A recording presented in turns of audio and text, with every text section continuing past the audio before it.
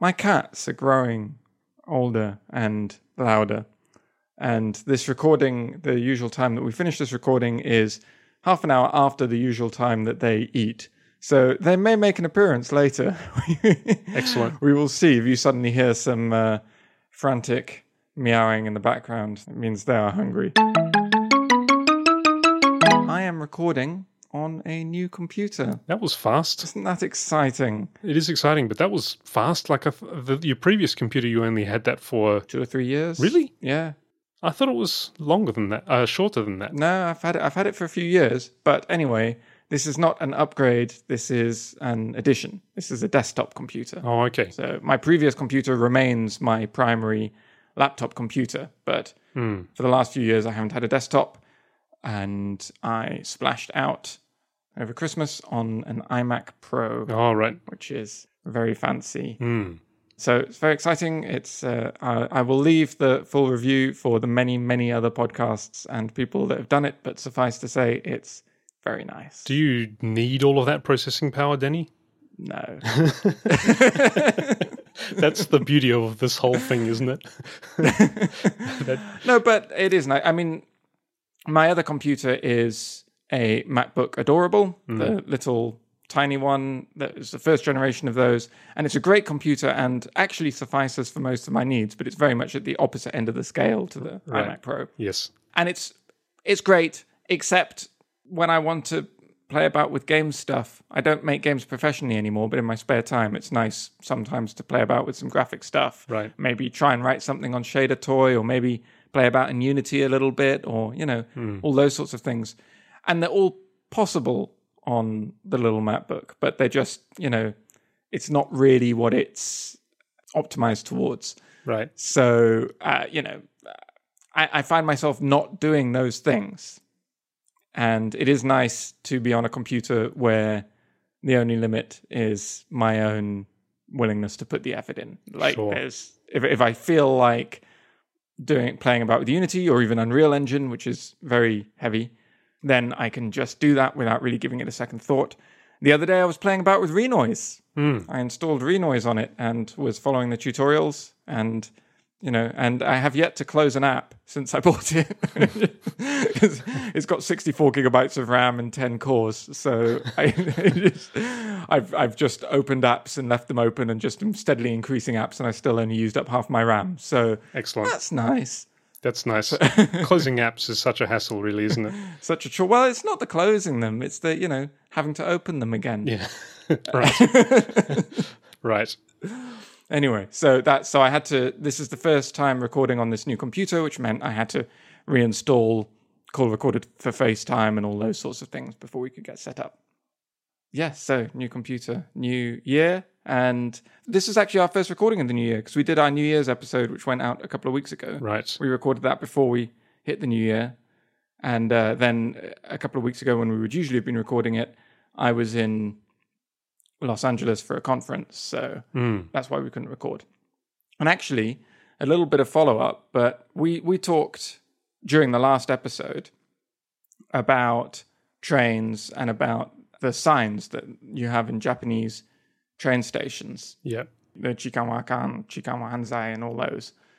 And we were talking about it as sort of a uniquely Japanese problem. And I think at one point during the recording, I said, it's a shame that you even need those signs, but you do. Right. Or something along those lines. Well, I noticed while I was in LA and I rode the metro there, they had those signs. Really? So they have them here as well. They had them, being California, they had them in both Spanish and English. And the Spanish one was No se tolerará, which is similar to the Japanese one. I think there's a series of posters in Japan, which is Zettai yurusanai. They have as another one that we didn't mention last time, but it means, it will not be tolerated. Those are the same. But the English version of this same poster, exactly the same design, just the copy was in English instead of Spanish. And the main catchphrase on that was, it's off limits, which I thought was rubbish. Because there's unless you read the small print, you didn't actually get a feeling for what was off limits. And it's almost shying away from trying to say the thing. I mean, I guess with the, it won't be tolerated. It's not saying what won't be tolerated either, but it just feels a bit stronger. So anyway, I had criticisms of the English copy, but still, this is obviously an issue here as well, and is being met with the same sort of posters. One sort of interesting thing is that the small print copy on the posters, in contrast to Japan, where I felt like the focus was on how you report the person who's done it. Yeah. On these posters, the focus was, as a victim, how you find support for yourself a little bit. Interesting. So I don't know, slight different skew. But anyway, that was a thing that I noticed. So it's not just a Japanese problem. This problem does exist here as well. Right. Well, that's sad, but it's also interesting as well that the angle is very different. Right. Yeah. And the other thing that my wife has a bone to pick with you. Yep. About your description of the New Year's meal, which we were talking about all the different ingredients and how there's a lot of different wordplay. Yeah. And that was all true. Many of the ingredients are similar in where our respective wives come from. But one thing that you didn't mention, I think we just moved on before we got around to it. But of course, the mochi that goes in the soup that you have on New Year's Day, that's sort of the whole point. Right.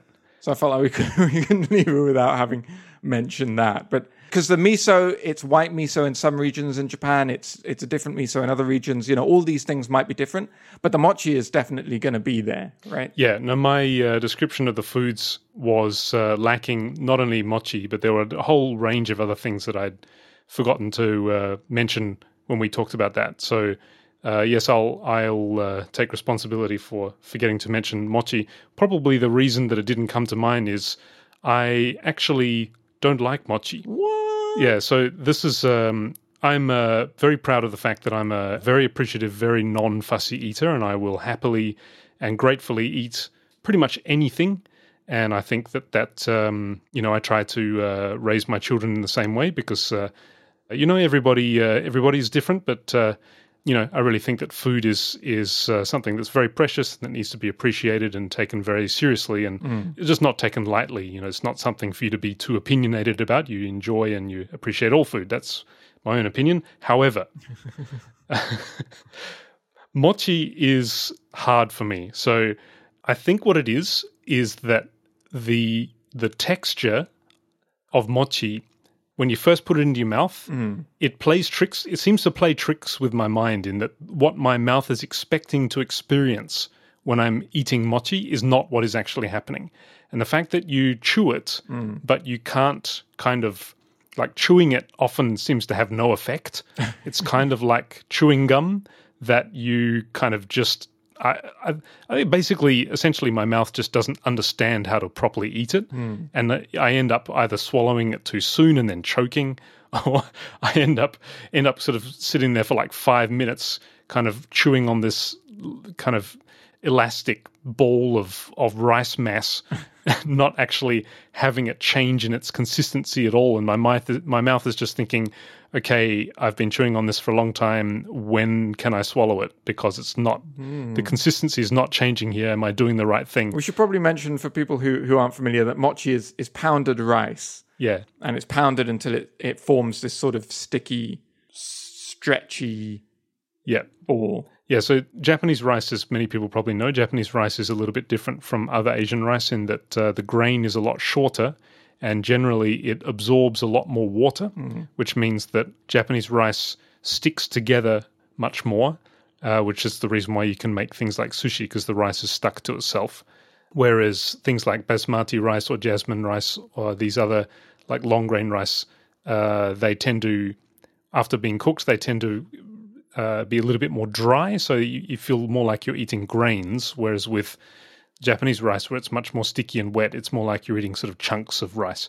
And that has lots of interesting properties, such as making sushi. And the other thing is that if you mash it, like with a hammer, enough, all of the rice, the kernel breaks down and it just sort of, everything sticks to itself and it becomes kind of like a dough. Right. But very, very... What's the right word? Not elastic. Is elastic the right word? Elastic, well, no, because it doesn't bounce back. Gloopy, I mean. Gloopy. Yeah. And basically stretchy. Basically what I was saying just a moment ago about eating it is that it does require it does require practice, because unlike most foods, the more you chew on it, it just sort of takes the chewing and just becomes more goopy. It doesn't actually disintegrate and doesn't actually break down like crunchy foods or, most other foods. Do you like toffee? Like caramel? I think of toffee as being like caramel, but a bit harder, and it has that same property. It's similar to mochi in that it starts off harder than mochi does, but as you chew it, it becomes very chewy and sort of starts to stretch out, and takes quite a lot of chewing before you can... I don't know that we call it toffee in Australia. Well, there is toffee, obviously, but I know it as like hard caramel, and a hard caramel, you suck on it. And then if you try to chew it, it'll basically stick to your teeth for about an hour. Is that like toffee? I guess so, but it's different from like a Werther's Original or something, which is hard, right? If you were to bite into it, it would crack. Right. A toffee wouldn't crack so much as just steadily become softer as you masticate. Yeah, no, I mochi, anyway, after 16 years, I couldn't get used to it. And every year when New Year's would come around would be the one time that it's obligatory to eat mochi, and couldn't really get used to it. This is basically comes down to my mouth expecting to be able to disintegrate this thing, but it doesn't happen like that, so I don't actually know when to swallow it. And it's just like a physically uncomfortable feeling of constantly chewing but not knowing when it's okay to swallow. That's I think like several people die each year from... I was about to say, I don't know what the statistics are, but yes, several people do die at New Year's each year when they have their mochi. Usually old people. And foreigners like me. I'm not sure if there are any foreigners. There've probably been some, but... Well, don't let, dear listener, Alex's description put you off, because mochi is one of the most delicious foods in existence. Everyone's entitled to their opinion, even if that opinion is wrong. Yeah, I mean, delicious. I mean, it's basically rice, so... It is. I mean, you have it in stuff though, right? And it's lovely. Just mochi, fresh mochi. Maybe I should find a video or something of them doing the mashing up, because you have this big sort of stone bowl, and you have one person who's folding it back on itself and the other person who's hitting it with a hammer. That I've done several times. And then you sort of make it, and when it's freshly made, you just dip it in a bit of kinako, which is like a sweet, it's not sugar, but it's almost like a sugary sort of sweet powder that you dip it in, and then just eat it like that. It's delicious. Yeah. Lovely. Mashing the mochi is something that I've done several times, but usually I get out of having to eat it by just saying, no, I'll take another turn at mashing. It's okay. Right. You eat first. I'll keep mashing over here. Now, do you have on your soup that you have on New Year's Day, do you have this little sprinkled dark seaweed? I can't remember what the name of it is, but there's a specific kind of seaweed that we have, that where my wife is from, they have it. But it seems to be very local to them, because when we were in Kobe or Kyoto, even Kobe, which is close, we would not be able to find this in the supermarkets. So it doesn't seem to be a very common thing, but there's a specific kind of seaweed that you sometimes have in it. So do you not have it with seaweed? So you're not talking about nori, are you? I'm not talking about not nori as in the flat, hard one. It's kind of stringy with a kind of white powder on it. Is that the one? I don't think there's... It sort of looks like it's got a little dusty white powder on it, and it's actually hard. And when you put it into the soup, it softens slightly? No. Okay. This is more of the seaweed itself forms like a powder. Okay. And you just have a little bit sprinkled on top. We do have nori as well, but no, so that is just a super local thing. And do you have katsuobushi? Katsuobushi, which is the fish flakes that you have on top of okonomiyaki and things like that. Katsuobushi, yes. Yeah. You have that in it. Yeah. I think that's a Kansai thing, but I'm not sure. Anyway, very interesting. There's lots of... If anyone else has been living in other areas of Japan and wants to comment on the Reddit with their local recipes, then I'd be interested to hear, because I don't know anything outside of Kansai, really. Yeah, to be honest, it's been a few years since we've been able to actually do that, just because we have a 3-year-old, well, 3-year-old now, but a 2-year-old last year and a 1-year-old the year before that. So The New Year big feast cooking on the 31st is logistically a little complicated at this moment. So that's probably another reason why my memory was not so good when I was trying to recall the different things that my wife used to make, because it's been several years since we've actually done that. So Right. that's my excuse anyway. And mochi. Right. So another thing that's happened for me over the past few weeks since we spoke last is I have found myself a band. Oh, have you? Oh, very good. It's a rather interesting and unusual band to be involved with, and it's a real privilege. Basically, a friend of my son's, his father, I met him at a school function, where like an open day for the school, and just started talking to a random nice-looking father standing in the corner holding a paper cup full of coffee. And turns out that he was a musician, not professionally, but as a side thing, he's a musician, and he plays guitar and a whole bunch of other instruments. And he said the current project that he's working on is he plays in the backing band of a 200-voice pop choir. Whoa. So like 200 people singing basically mostly gospel arrangements of pop music. And this backing band happened to need a bass player. So he said, come over to my house and let's just have a quick session. Basically, it was kind of like an audition. And so I took my bass and I went, and it seems that I'm in. Oh, cool. So it's a pretty amazing amazing privilege. Now, one thing that I was looking forward to telling you about, and also talking about. To begin with, the first impression of playing with this not really professional, I suppose amateur guitarist is, wow, Swedish people take their music very seriously and they do not mess around. And I mean that not in the sense of being too concerned with details or anything like that, but this guy was extremely good. And it got me thinking, it was interesting that, here's a guy who's been playing guitar for about 20, 25 years. And previously, when I was in Japan playing in different bands, I'd played with musicians there who had also, been playing their instruments for a little more than 2 decades. And it was really fascinating experiencing the difference, because one thing I noticed is that here, technically, some of the players may not be on par with their peers in Japan. However, there's this undeniable feel and this undeniable relaxed confidence in the flow of the music and the rhythm and the emotion and the expression, which is something that was very, very new to me after having played, 16 years in about 4 or 5 bands in Japan. Because in Japan, what I found was that the musicians there were extremely concerned with technical proficiency and with technical accuracy. However, sometimes, a little bit clinical on the side of expression, or basically the artistic side of capturing the mood. Yeah, sometimes, obviously it's a broad generalization, and I was lucky to play with many musicians in Japan who had a wonderful balance between technique and the artistic side of things. But just in general, I found that in Japan they were very pro-technique. And I can't talk in general at all yet in Sweden because I've only experienced this one band so far, but I was just floored at how good this guitarist was, despite not technically being, the best guitarist out there. Right. Just this confidence and this I guess the best term for it in modern English would be swagger.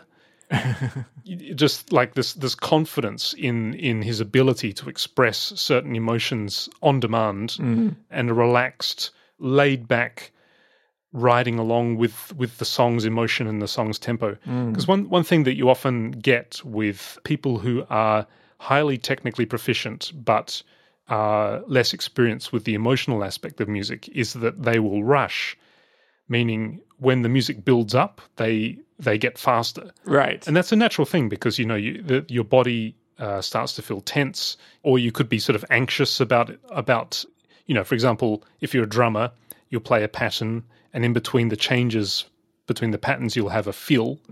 Well, in other parts of a band as well, especially if you're in an accompanying role, and for bassists as well, you'll have a part, and then when there's a gap, which is appropriate depending on what the vocal is doing, you may put in a fill. Right. And a very common thing that I'd found in Japan at around a certain skill level was people would rush in those parts, and myself too.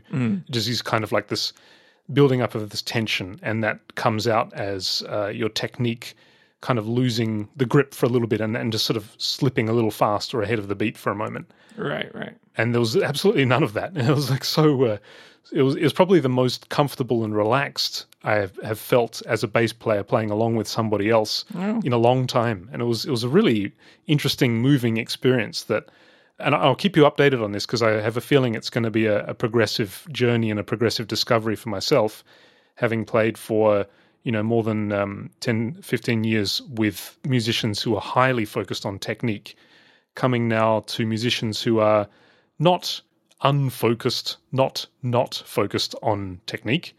That is, their technique comes simply from the years that they've been playing and the practice that they've gotten. But it's less about, to use another modern English musician's term, less about woodshedding.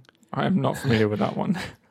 The idea is that you do your technique practice in a wooden shed. Right. So you sort of sit there for several hours playing the same scale to a metronome, wood shedding is a term that's sometimes used on online forums to talk about basically honing your chops. Right. So anyway, the focus is less on wood shedding and less on these kinds of repetitive mastery of certain techniques, and more on just the expression and the vibe and the atmosphere and the artistic objective of the song.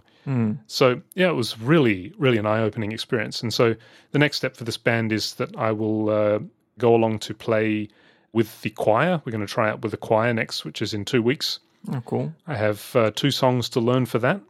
I will be learning Freedom by George Michael, which was the song that I tried out with this guitarist, which is a very, very, interestingly enough, very technically demanding song, especially for the guitarist and for the bass player. And yet, this guy, it was just a breeze playing this with him. And the other song is Space Oddity by David Bowie, of course. Oh, it sounds exciting. So how did this go? Did you just go and jam? Did he have sheet music for you, or were you just playing by ear, or what? Were you just he basically improvising? What? He said one of the songs that we're doing in the choir is Freedom by George Michael. So why don't you learn that and then come over and we'll play together first. Oh, okay. So he gave you did he just gave you the song ahead of time and you went and learned it however you wanted by listening or by looking at the music or whatever you wanted to do. Yeah, exactly. So in this specific case, in the case of this song by George Michael, it's a 90s pop song, and the bass is a synth bass, which has been programmed into a sequencer. So it follows a pattern. Right. And it's a very rhythmically complicated pattern. And so this particular song doesn't give too much room for improvisation. You're following the pattern, which locks into certain openings in the drum part, the piano part, and the guitar part. So there's not too much room for embellishment.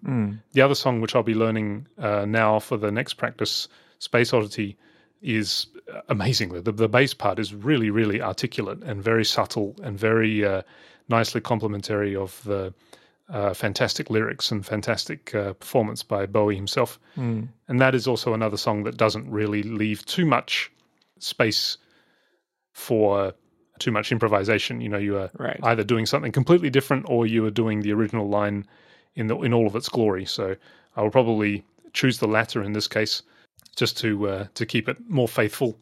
And of course, if you've got 200 people singing on top of you, it doesn't really matter. So anyway, I'll keep you posted on how this goes because I have a feeling it's going to be an interesting journey of discovery for me too. Yeah, sounds exciting. Do they put things up on YouTube and things like that, or SoundCloud, or? This is a project, so it actually is working towards a public performance in May. And after the May performance, obviously there'll be probably plans for future performances. Right. So hopefully, with 200 people, hopefully somebody's going to remember to get something out and record it. Right. Yeah. Oh, cool. Yeah. I mean, it's impressive. They're planning on doing something in May, and they're still searching for a bassist at the end of January. Yeah. Well, the backing band is at the moment just the guitarist and a pianist, and they've been looking for they have a candidate for the drums, and now, all being well, they've found a bass player, hopefully. Oh, cool. If the rest of the band likes me too. So, yeah. Are you going to meet all 200 of them? I guess I will. I guess so as my first foray into the music performance in Sweden, I have to say I'm quite moved, and let's hope it wasn't just this one particular guitarist who happened to be very good. Well, at the very least, you're going to be meeting, 202, the pianist and the guitarist, musical people in Sweden. So even once this project is over, you'll then have a lot more contacts. You'll have a better starting point for discovering other musical projects, I imagine. Yeah, let's hope so. One thing I wanted to ask you about, one thing I've noticed, obviously, I've been here in Stockholm for several months now, and it's all very new to me. One thing that my wife and I have noticed is that singing seems to take place in Swedish culture. It takes a place that is very different to what I've experienced before in Australia and certainly in Japan. Singing here seems to be much more commonplace, and you see it at, for example, my son's school, and you see it at my daughter's kindergarten, and all of the preschool events and stuff. The preschool events will always have two of the staff who are music performers with a piano or a guitar, and they'll be singing songs in every session. And you always see all the parents there together singing as well, singing these well-known children's songs. Now, what I wanted to ask you is, in your experience growing up in the countries that you've grown up in, and including Japan as well, in my experience, I found that singing is the one form of musical performance that people were the most reluctant with. And in Australia, when I grew up, even karaoke was never really that popular, because that's obviously singing and you need to be really, really drunk to actually enjoy it. That was kind of the general understanding about karaoke. It's for getting drunk to. So we all know about the wonderful physical effects and the medical benefits of singing, and how it really can bring a sense of joy.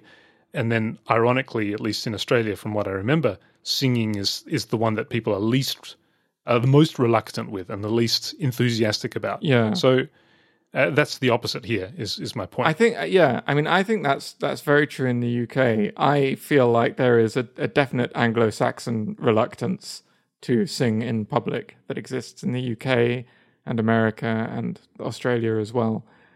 I wouldn't have said that I felt that in Japan. I actually noticed it. I not perhaps to the same extent that you're noticing it in Sweden, but I felt in Japan sometimes that singing was much more embedded into the culture. Karaoke is a thing that people just do normally. And I think because it is a sort of social thing that most people do for fun and not to get drunk in, I do think there is a generally higher level that people have become comfortable singing in front of each other, and so they've done it more, and so they've got better. So I feel like your average Japanese person ends up being a better at singing along with pop songs, even if they're not like super amazing singers, but just like humming a tune or singing along with a pop song or whatever. Are better at it than your average English person, certainly better than me. But I felt like that in Japan. So, interesting. Sweden obviously takes that even further, but it feels like a very sort of Anglosphere thing, this reluctance to sing. I can't really remember when I was in Spain, I was very young, and I don't really remember how much it was all involved with then, but you have an image of sort of Mediterranean countries, and Italy in particular. You sort of imagine everyone singing all the time. I don't know if there's any truth to that. So I very much have it in my head as an Anglo-Saxon or an English-speaking thing. It's I wouldn't say that's the case in Ireland, though. Good point. Yeah, very, very true. There's definitely a singing culture in Ireland, potentially also, and in Wales. Yeah, Wales and Scotland, perhaps. Strong as well, singing culture maybe. In Wales. I don't really know about Scotland. Yeah, I couldn't say either way. Because I can remember one time at the Adelaide Festival is like a a major arts event that comes to Adelaide. Is it annually or maybe every 4 years or every 2 years? I forget now. Anyway, there was a special performance by a very famous Irish folk group. And one of the things that I can remember, my father and I went to see it, and one of the things that really riveted my father and I is the ease with which, I mean, these guys are professional performers, so obviously they're going to be singing, it's their job. But Right. as a musical performance with voice, you tend to expect that, it's like a band. You've got a backing band or an accompanist, and you've got the person singing there with a microphone or whatever. It's something that you come to expect. However, in this case, the musicians were all on stage, and many of the songs in the performance would be just one person standing up, coming to the front of the stage, no microphone or anything, and just standing there singing by himself. Just like straight out into the audience, just this one person's voice. And that I can remember as being extremely moving, because as a group of, or as a culture, at least to my understanding, that was rather reluctant about the idea of singing, to have somebody who clearly had no reservations at all about basically bearing his voice and standing in front of a whole crowd of people and just singing by himself was very, very moving. Now that I'm here in Sweden, where people, it seems to be a similar lack of reluctance when it comes to singing, and people just seem to openly do it. It makes more sense to me now, but it reminded me of the singing culture and the folk music culture in Ireland, which clearly doesn't have the reluctance that other countries do with singing. Yeah, no, it's interesting. I'd be interested to hear from our international listeners, because I know we've got some from various European countries, and obviously our Thai listener as well. Quite a variety of different cultures there, and I'd be very interested to hear how that changes over, in the different countries, and how they, how much of a role singing takes in the culture, how much it is kind of an everyday thing, because you're right, it definitely seems to be sort of hidden away in English and Australian culture. It has its place, right? I mean, if you're in a band, you might sing at a gig, or if you are in a concert setting or something like that. But the idea of just communal singing as a thing that people do together is not very much of a thing, except, of course, for church. Right. And, at my school, we had chapel every morning, and so we had to sing hymns every morning, and people who go to church regularly, same sort of thing. But I couldn't really describe English church singing as singing so much as a sort of tired drone. I think Eddie Izzard did a bit on national anthems, and how you've got all these sort of people singing about the strength of the nation and things they believe in the English national anthem, which is God Save the Queen, who, one, is probably one of the most saved people on the planet, and two, the way people are singing it, like, God save our gracious Queen. I mean, that's just, you do not sound like you want her saved. I mean, that's only because people only know the first 4 words, right?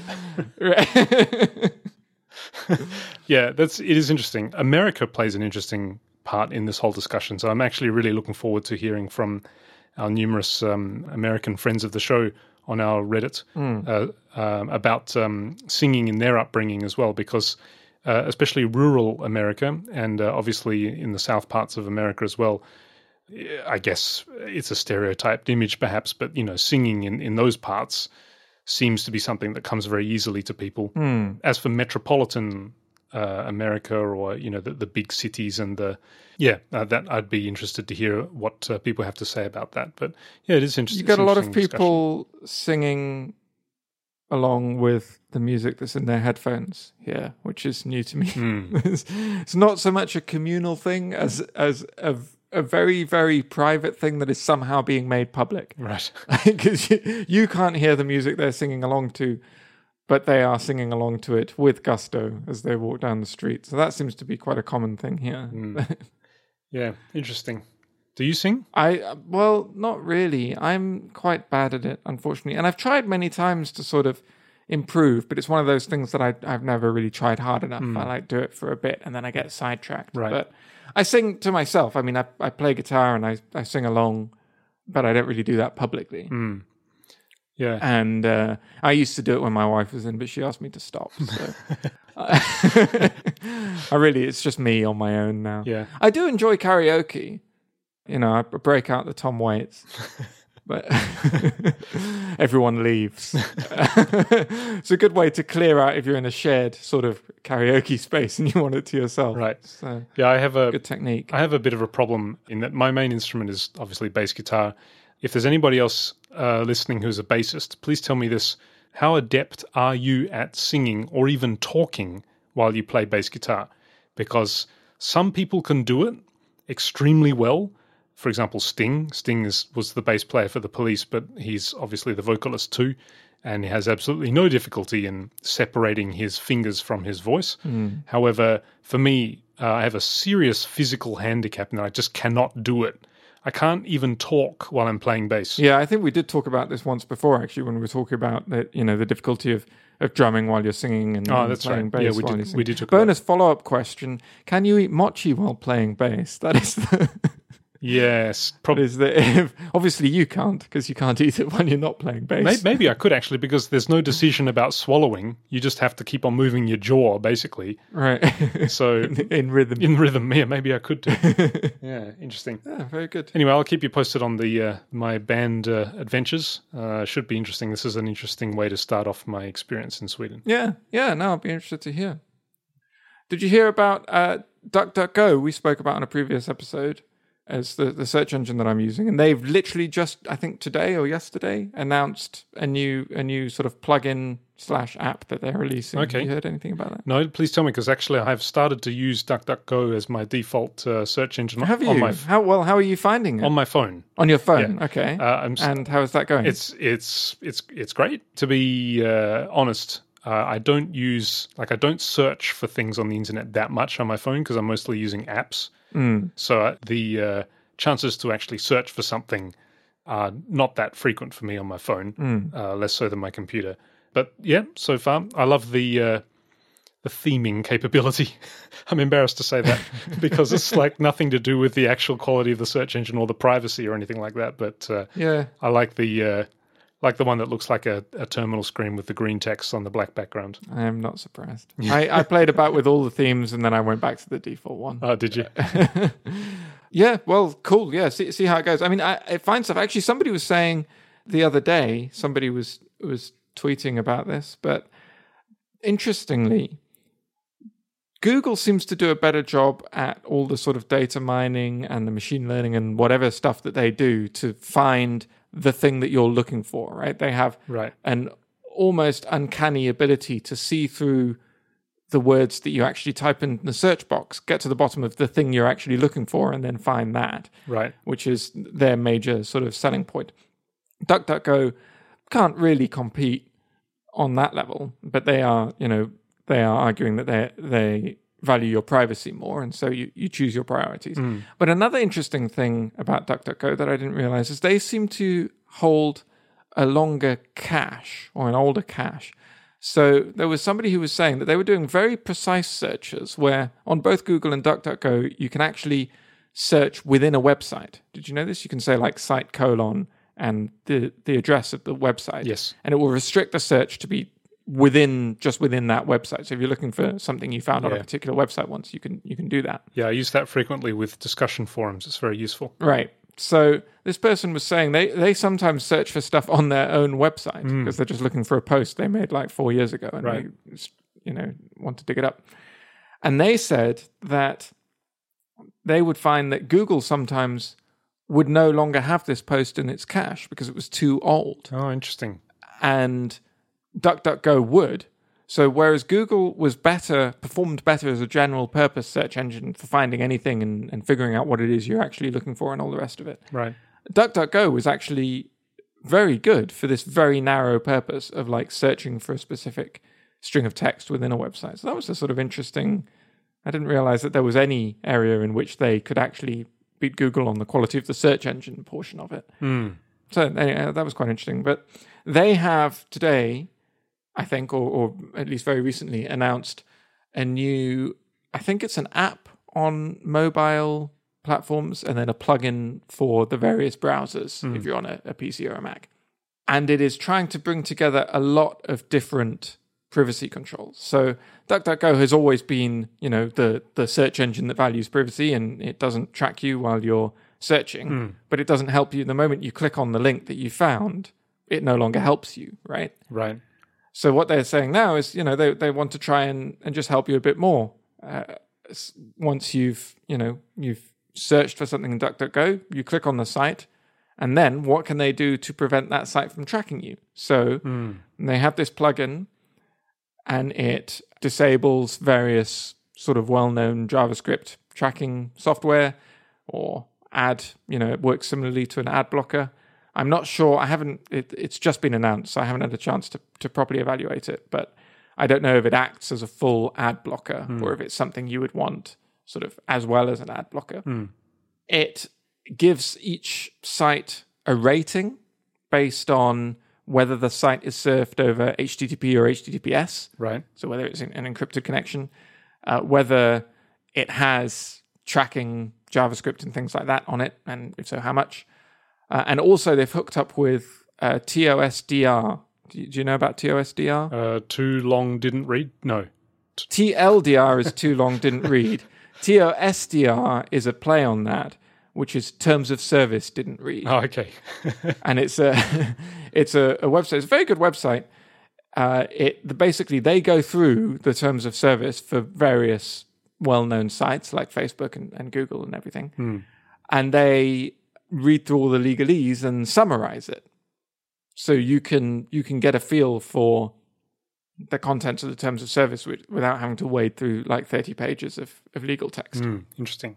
So it's quite a good site in general, but they've hooked up with this DuckDuckGo plugin so that while you're on the site, as part of this rating, you can see how they scored on the terms of service didn't read website. Okay. Whether they're considered to have, terms of service that guard your privacy or that impinge on your privacy, or, anywhere in between. There's obviously, this is a very manual process. This is actual humans reading the legal text and rating it. So right. It's not automated. So it's limited in terms of the websites that are actually featured on it. For example, one of the sites that I just installed the thing and looked on a couple of sites, and Fastmail hasn't been analyzed. So Fastmail just has no score on this thing.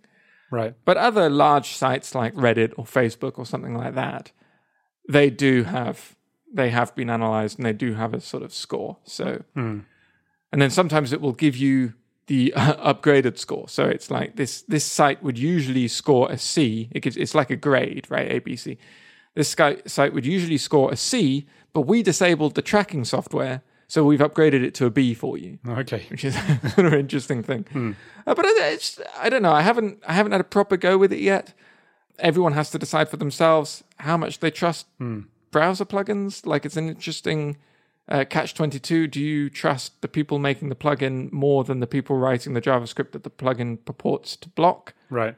So that's a personal decision.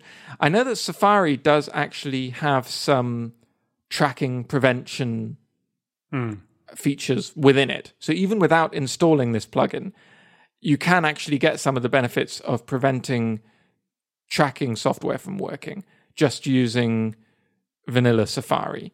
It's in the preferences. I don't know about Chrome or Firefox because I don't use them. But so I'm not sure that this DuckDuckGo thing is buying me much because I'm on Safari. I've just installed it to sort of evaluate it.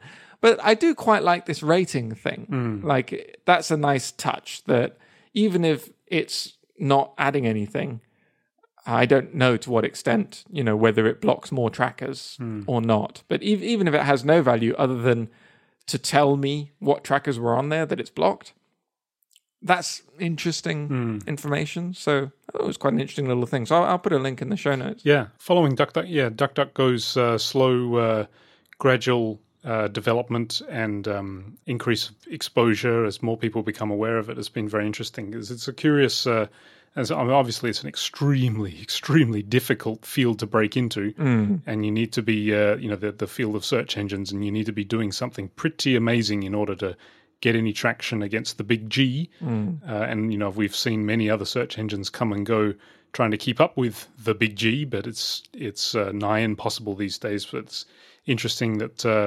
DuckDuckGo is coming at it from a completely different angle and seemingly doing quite well at it. Yeah, I mean, it does seem to have been sort of getting a bit of mind share in recent years. So this DuckDuckGo thing now obviously is sort of, I don't know if it acts as an ad blocker, but it's sort of starting to move into that area. Do you have an opinion on ad blockers? Do you use an ad blocker or anything like that? I do use an ad blocker, but not necessarily out of choice. We may have talked about browsers before, but for some strange reason, I think I've said this exact phrase before when we talked about it last time, but I'll say it again. I'm using Opera. Right. And I don't know why. I started using it we talked about it before, so I won't bother. Yeah, we did talk about that. And I think you did say that Opera was one of the first browsers to have ad blockers or something like that. Yeah, and so it still does. It has an ad blocker that's on by default, and you get a little thing up in the top that shows you how many ads on this site have been blocked. And they do it for speed reasons, I guess, primarily, more so than, trying to declutter your internet experience. Obviously, sites can load marginally faster if they're not loading all of this ad data and sending... Not marginally faster. They can load dramatically faster. Okay. It's the ad software and the amount of JavaScript that gets downloaded for ads these days is often many times larger than the content of the page that you actually want to load. That's kind of one of the problems that has led to this standoff. Right. We have a kind of situation at the moment where there's a bit of an arms race going on, where now all the major browsers support ad blockers. And even on mobile devices, you can install an ad blocker for Safari, for example. And so there's much more software support for blocking ads. And in response to that, obviously, a lot of websites that make their money off ads are saying, well, hang on, how do we get paid? Yeah. And so there's a bit of a debate going on there, and it's quite interesting. I feel like the ad industry has sort of made this problem for themselves because this amount of JavaScript that gets downloaded, the amount of tracking that gets done, not only is it problematic from a privacy standpoint, but you also making the browsing experience just much slower and much worse. I mean, I these days regularly read websites which are like news articles, which have an advert that says, so they've got the text of the news, and then they've got a square sort of advert, and it says the article continues following the advert. Right. And you scroll down, and the article does continue, but like somehow the first couple of lines of the next paragraph have got hidden behind the advert, and there's no way that I can tell to sort of move the advert out the way or be able to. I have to sort of select the text and select upwards and copy it into like a text if I want to read it. Right. So it's like just really bad quality. I think there are sites which do, like if you look at Daring Fireball, for example, obviously John Gruber, who runs that site, has very strong opinions about ads himself, and so he puts effort into making his adverts not too intrusive, both from a design point of view and from a JavaScript privacy point of view.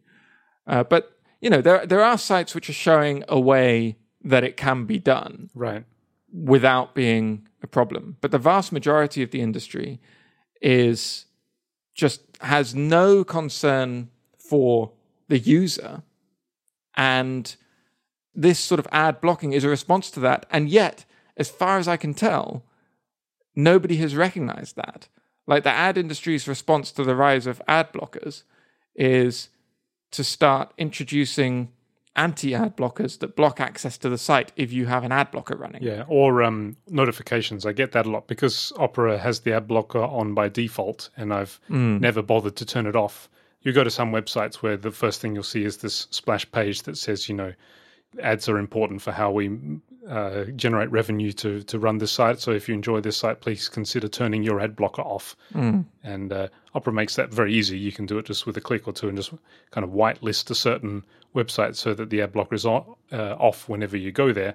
But as you said, it definitely, you can definitely feel that we're in a pretty critical point of flux at the moment with internet and internet revenue.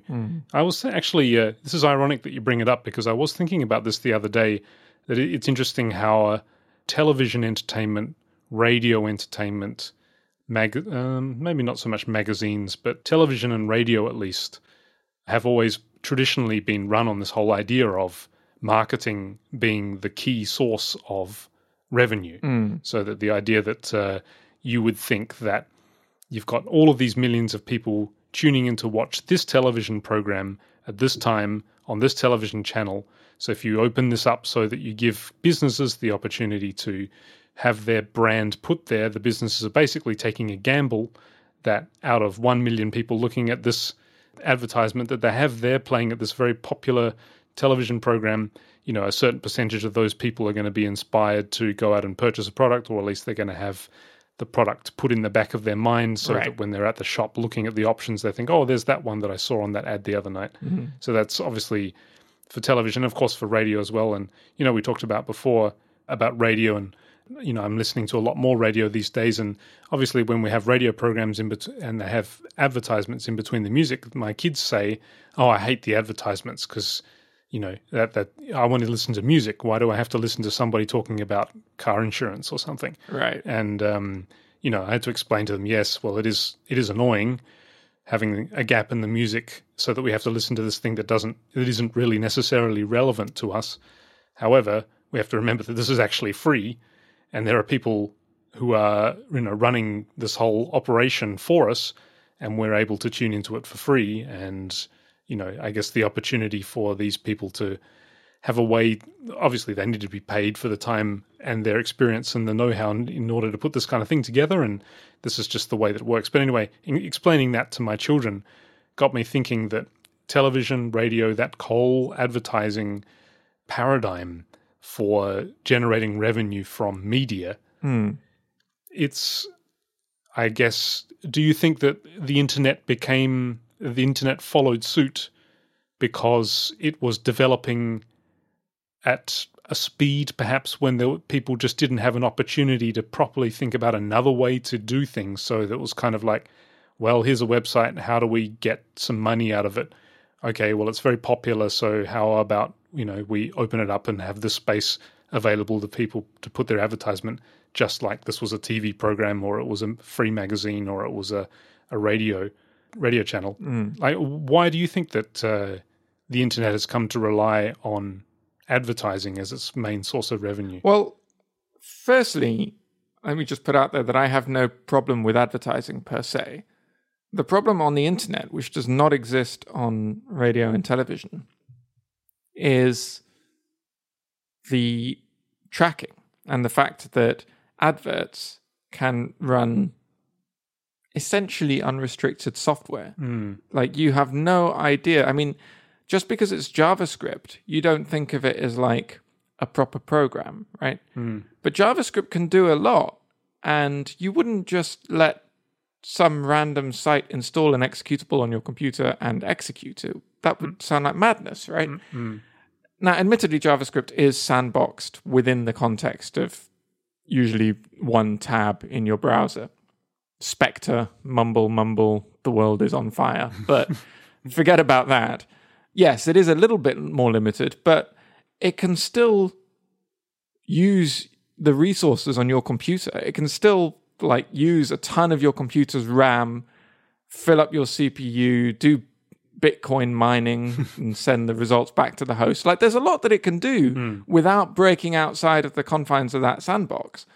So it seems mad that you would just let them run arbitrary code. Of course, unlike television and radio, it's possible to do that. And so it's sort of inevitable that they would have tried to do that. Right. I think if television advertisers had the ability to see exactly how long people's eyeballs spent looking at that particular advert and exactly how effective it was, Right.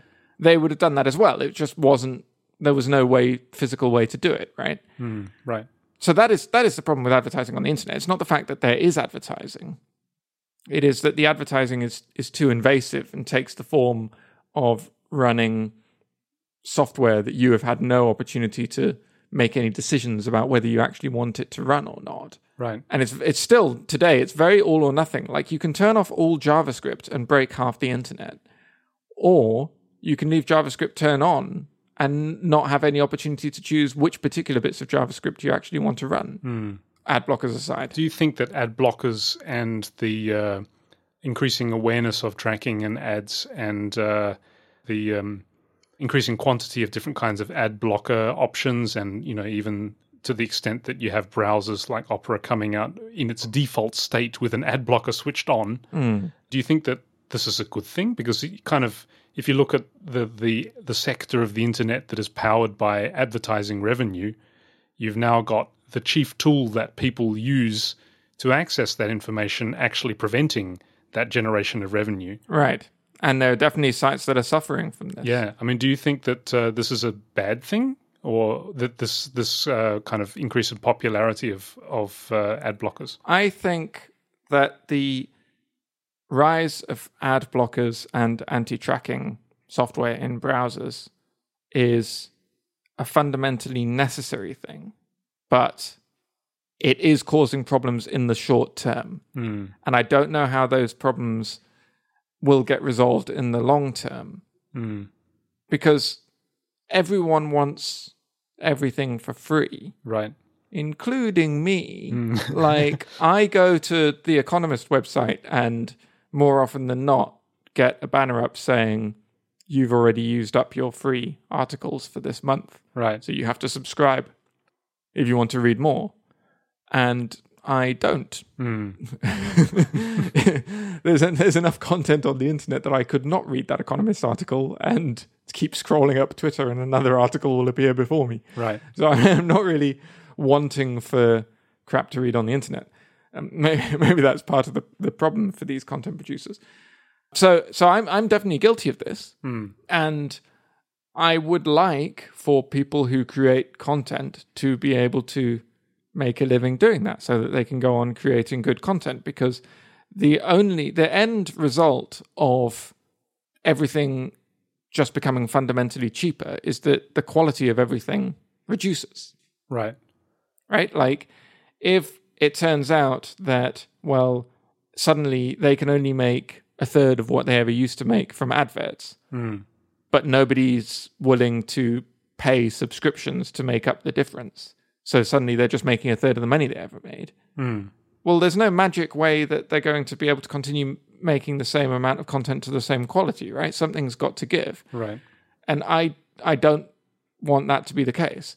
So, in my idealistic universe, we would find some solution whereby, I can't think of a better idea than adverts. So let's say there are adverts, but that those adverts are somehow respectful, that we have, and I don't know how this would work, but rather than whitelisting specific websites, like you mentioned in the ad blockers, we might whitelist certain ad networks. We might start to define standards to which we hold the groups that distribute these adverts. And then, you can choose, well, am I going to allow adverts from Google AdSense, or am I going to only allow adverts from this sort of boutique advertiser that I know respects my privacy, or whatever? Maybe that could work. But at the same time, well, but then who wouldn't just turn them all off? Like, given that you've got the power to have an experience of the internet without any adverts bothering you, like, you have to be unusually conscientious and aware of the problems facing these websites and journalistic entities in order to go out of your way to sit down and go through the advert and say, okay, yeah, I want these ones, but I don't want these ones. Right. Like, so I'm not sure that's really a workable solution either. I have an idea, and this is probably being done already, so, this is not amazing revolutionary solution to everything. Right. But before I give you the idea, I just want to ask a question. Okay. That is, how reluctant are you to pay for mobile apps? Less reluctant than most, I think. Right. I do like to pay money to support apps. Right. So my question is, what is different about supporting an app developer by a purchase of their app compared to, for example, if The Economist or any such kind of blog site with interesting articles, if they started to sell their articles on a per article basis, so you can pay a small amount of money, like $1, and then you'll get eternal access, infinite access to this one interesting article. Right. If that was the situation, would you be just as reluctant to support the website, however, still eager where you can to support an app developer? Yeah, it's interesting. I'd like to think yes. Yeah. I have a suspicion in practice, no. At least it's easier. And this depends on your priorities and your interests and so forth. But it's very easy for me to decide not to read an article on the internet. I mean, that said, no, there are times that people link a thing and I think I'd like to read that. And then it offers me a subscription. And I'm like, well, I'm not. I don't want to read it enough to want to subscribe. Right. But I would chuck $1 at reading this one episode. But I don't know. That feels like it would add up quickly. And the other problem with it is that it encourages a certain kind of article. Traditional journalism runs on the basis that you subscribe to the whole thing, and they have quite sensational articles. Right. Or articles that are obviously huge news that they're going to cover, that everyone's going to be interested in. And people sort of subscribe mostly for those, but they fund the smaller, much narrower articles. So everyone pays for the whole package. And by doing that, these large articles that pull people in sort of subsidize these small local articles.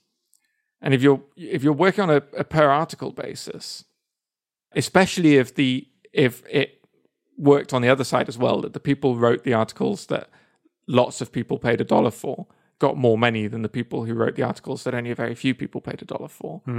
I think you start to get into trouble because it discourages a certain kind of article. Yeah, the idea that I was thinking to propose didn't involve the idea. It wasn't actually, pay per article, because obviously that's limited to a certain kind of website. You obviously need to have articles in order to. Right. But what I was wondering is, I'm the same as you, and that is that mobile apps, I feel far less inhibition when it comes to purchasing. Maybe it's because I was previously in the business of making mobile apps, right. And therefore I know it's kind of like knowing the people on the other side of the curtain, and therefore you want to feel like you're supporting people like myself several years ago. That's definitely a part of it. But the other thing that I was wondering is that, with something like Apple's App Store, it's incredibly convenient, and if you find an app that you like, it's several clicks away.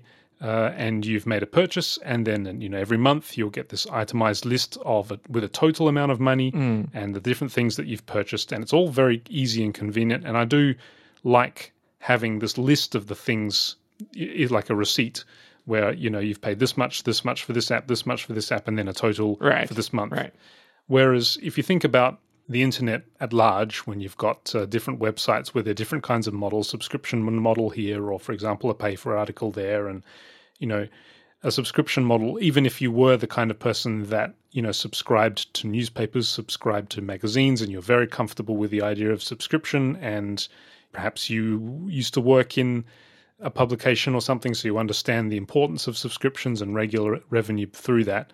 Even if you were very open to subscription, therefore, you would still require you to, for example, okay, I want to make a subscription to The Economist So I've got to sign up for an account, got to pick a password, got to write in my email address, Right. got to switch off the receive newsletter button, and then got to fill out my profile. Then there's privacy controls, and then there's a billing section, and then there's the enter your credit card, and then there's a whole lot of steps. And then once you've done that, and if you ever unsubscribe, they will not let you forget it. Yeah. Like you're signing yourself up to a lifetime of email when you subscribe to anything. And then, of course, once you've done that, that's just one website. But let's say you want to read The Guardian, and you want to read the Financial Times, and you want to read The Economist, and you want to read various ones, and they're all different subscriptions with their different accounts and different passwords and different credentials and different terms of service and all of this kind of stuff. That's why I was thinking, I wonder if one solution, it's an impossible solution because you would never find a way it'd be impossible to do this with all these different companies cooperating. But if internet subscription, maybe not subscription, but internet payments in general was something that could be done with the convenience of like the App Store. So you're not looking at your credit card statement mixed in with your shopping and your, all of the other stuff for your lifestyle. You're just looking at a single list of the things that you have bought on the internet. Yeah. It's sounding more and more naive the more that I go on, but my point is that the convenience of the App Store, I wonder if that has had any effect on people like us. Perhaps are not a good example, but the general relative ease that people have with buying apps compared to paying for things on the internet. I wonder if the convenience of app stores in general could have something to do with that. I mean, yes, there are ways that can help. I think it is possible to subscribe to many publications, including The Economist, and also The Washington Post and some others, through either the Apple News app or as an in-app purchase in the app for that publication. And so that means you don't need a whole account, and you can do it all from the same account that you use to buy apps with.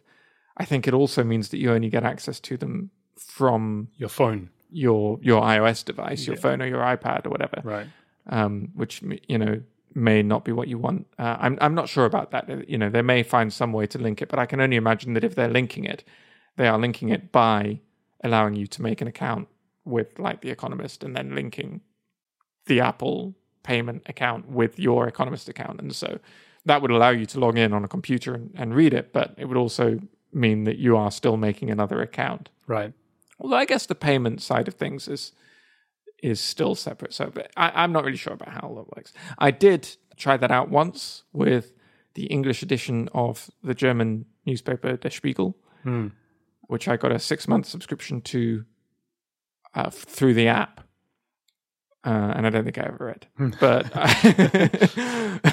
But it was very easy. It was just like any other in-app purchase. Right. And yes, I think there is zero chance I would have tried that by going to the Der Spiegel website and making myself an account and giving them my credit card details and all the rest of it. So, right.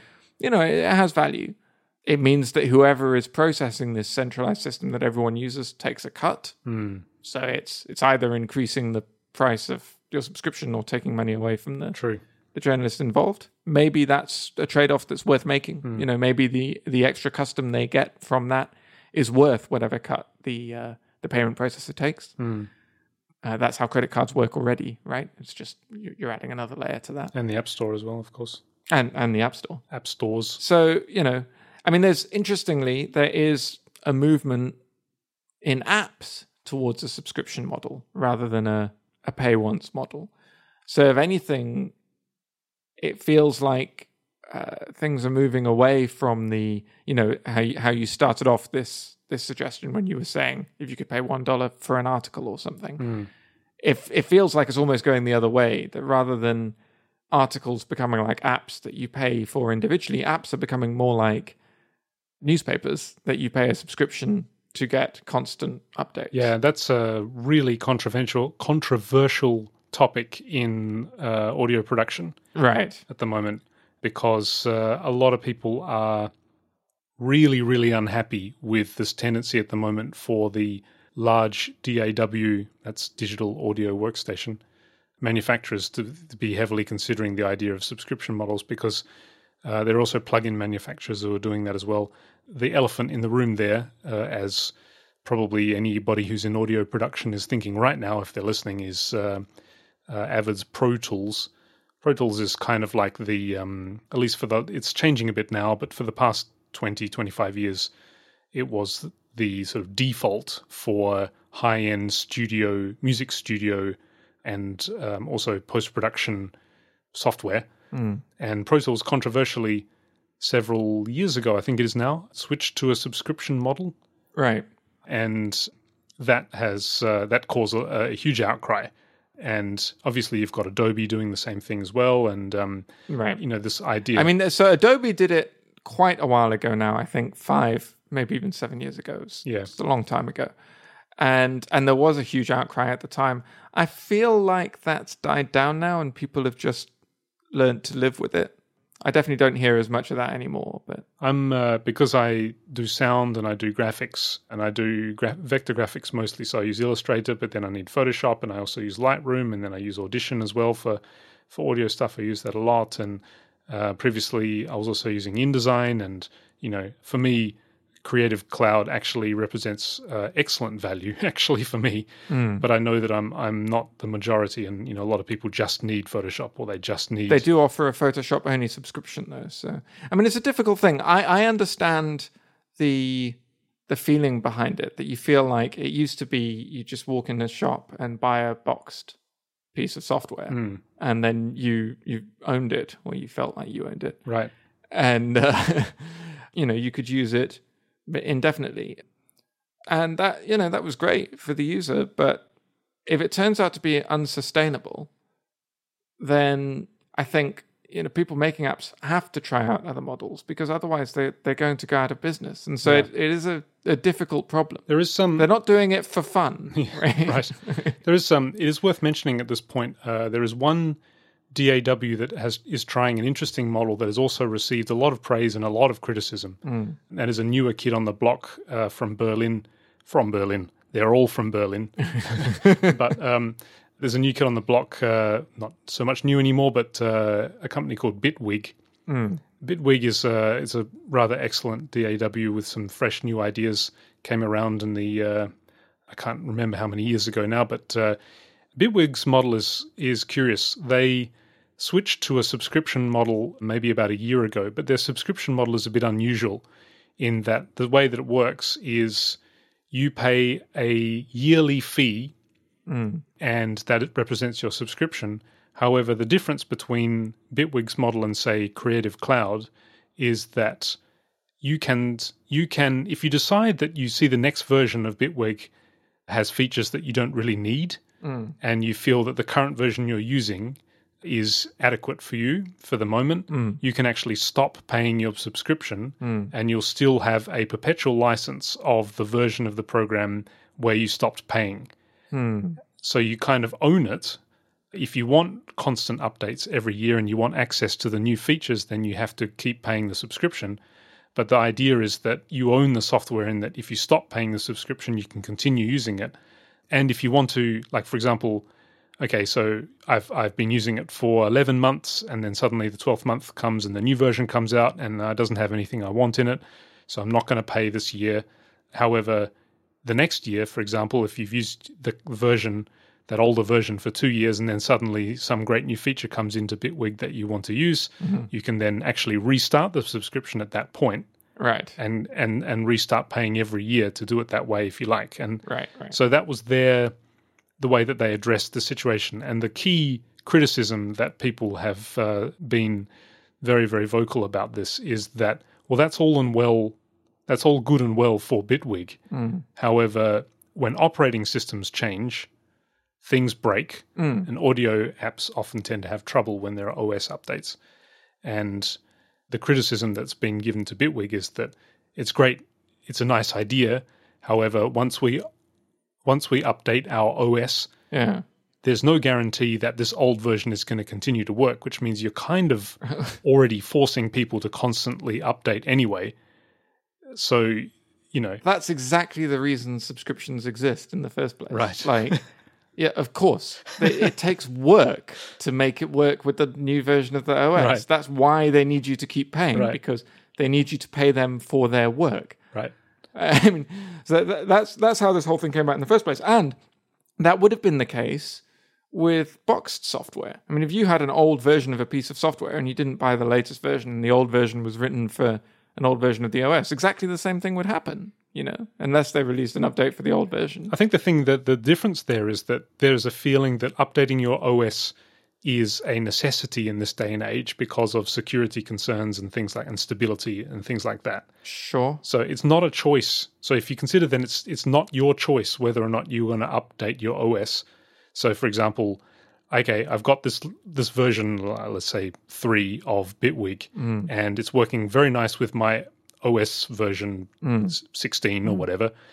And then OS version 17 comes out, and you've got all these fancy features, but you've also got these critical security updates, which are important for the stability and the security and privacy and all that of your system. Right. You're kind of locked into upgrading to the operating system 17, and now Bitwig 3 doesn't work anymore.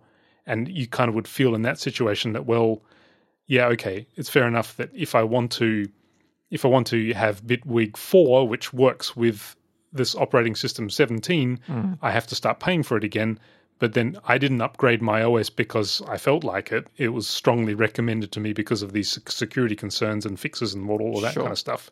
So yeah, I mean, I can understand that point of view, but that is not Bitwig's fault, and I feel like they need to get paid for their work. That's why the subscription model has been brought forward as a compromise of like, well, okay, how can we deal with this truth, which is true, that there is more of a necessity to upgrade more frequently now than there used to be, but still be able to support development on the product.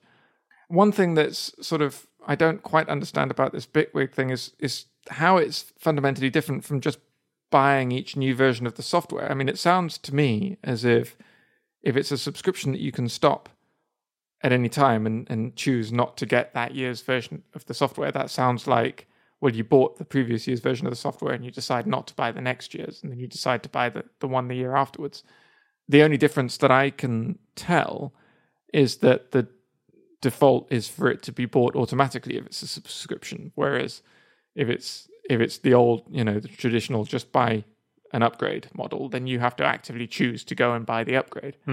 But it's from your description, it sounds like it's basically just formalizing the process of what already happened. Because if you can continue to access it, after you've stopped the subscription, then it's just like buying a piece of software. I think there's probably an important key piece of information that I'm leaving out of my description of their subscription model, because I don't remember it exactly. And yeah, we can probably put a link in our notes for people to go and actually read if they're interested. Right. But that was their, assuming then that this hole in my explanation is filled by something very logical in their policy, that was their way of handling the situation of subscription versus single version purchase, right, and owning software, because that's the main thing that people, certainly the way that I feel with regard to Creative Cloud. You mentioned that there is an individual subscription license for Photoshop, but I don't use Photoshop, I use Illustrator. And Illustrator, I believe, doesn't have such a thing. Right. And if I cancel my Creative Cloud subscription, it's very, very costly to begin with, because I don't know if you know this, but if you cancel this Creative Cloud subscription, you need to pay half of the remaining months from between when you cancel and when the anniversary of your sign up was. Sure. And then after that, you don't actually have access to the software, like you have no license for it. So right, all of those Illustrator files sitting on my system, and Audition files and, InDesign files, I just can't touch anymore. So yeah, I mean, you're using all. I think there is an individual Illustrator license. I say this because I took it. I got a year's Illustrator license when I wanted to learn Illustrator. Right. And I used that for a year, and then I cancelled it when the year was up, so I didn't suffer from this early cancellation fee. Right. But yeah. I mean, if you're using, I'm using all of them, so Illustrator and InDesign and Audition. So Creative Cloud does represent very good value for me, even though there is that funny feeling that, well, if I stopped paying Adobe, it's not. I just can't use their software anymore, and Right. I mean, I guess in my line of work, not being able to use their software in itself is a problem. So, continuing to pay for it is justified in that sense. Right. Yeah. Interesting, isn't it? Subscriptions. Yeah. I mean, it's there's two sort of opposite ends of the scale. The middle doesn't seem to be so much affected by this, but the Super Pro app, Photoshop and DAWs and things like that seems to be a thing that they're going for in a big way. And it's also being kind of hailed as the savior for the small independent app creator, people who have struggled on the App Store where most apps are just $1 or $2, and it's very hard to create a polished, good quality app for that price. And so the hope is that by having a subscription, which is, $2 or $3 per year, apps will be able to continue to support their app for longer. And we'll see how it goes. I hope it works out. But I do, I personally feel more of a reluctance to sign up for a subscription than to just buy an app on a whim. So it's difficult. It's a difficult problem. Yeah, I have a feeling that the internet is definitely heading towards some new kind of system, new models, new ideas are going to be coming through pretty soon, I guess, because as we started talking about ad blockers, the rise prevalence of ad blockers is sort of forcing their hand. We need to find new ways to get revenue and new ways to engage people in our content and make people feel comfortable with paying for it because it costs money to produce. Right. It all seems to be coming to a head somehow, and that we're going to be seeing some new ideas coming soon. So that's exciting, I guess. Yeah. I mean, we'll see what happens. I can't quite. Another thing that we haven't mentioned, but it's also interesting to note, is podcasts. We don't have any advertising at the moment, but a lot of podcasts do, and the majority of podcast advertising takes the form of actual readings by the hosts of the podcast. Oh, right. That they have made a deal with some company that wants to advertise, and they have a slot where they themselves read some copy and sometimes talk about their own experience with the product or whatever it may be. And it's a very personal thing, and that seems to be working very well for podcasts because listeners feel like they trust the host much more than, it doesn't feel like you're being taken out of the experience so much like with the radio, right? And you suddenly hear a jingle and then you hear some advert that you've heard 1,000 times before, right? Even if it's an advert for the same thing, you get a lot of the same products and services that advertise on lots of different podcasts, and so you hear these adverts for Audible or Squarespace or whatever it may be, right, over and over again, listening to lots of different podcasts. But everyone brings their own personality to that advert, and even the same person from week to week advertising the same service will sort of put a different spin on it each time. And that sort of feels really nice. I hope that is sustainable, because there is a little bit of a, some podcasts are starting to, and some podcast hosts are starting to experiment with injecting ads into podcasts, where you can sort of mark your podcast with places that there's a pause, and they will insert a little radio style, and then play just a recorded advert. And different people downloading the same podcast might get a different advert, Okay. And that's much more, and then when you start going down that road, then you start being able to do tracking because you can see who's getting which adverts, and it all starts to go down a dark road that we've seen before on the web. So I'm kind of hoping that the very personal, intimate nature of the majority of the podcasts that I listen to and the way that adverts work there turns out to be sustainable and something that can continue, because I think that is the most sort of healthy form of advertising that I've encountered, I think. So everybody, switch to DuckDuckGo. It's good. Highly recommended. They're not actually paying us. We're supposed to wait until they say they're going to pay us before we start. Oh, whoops.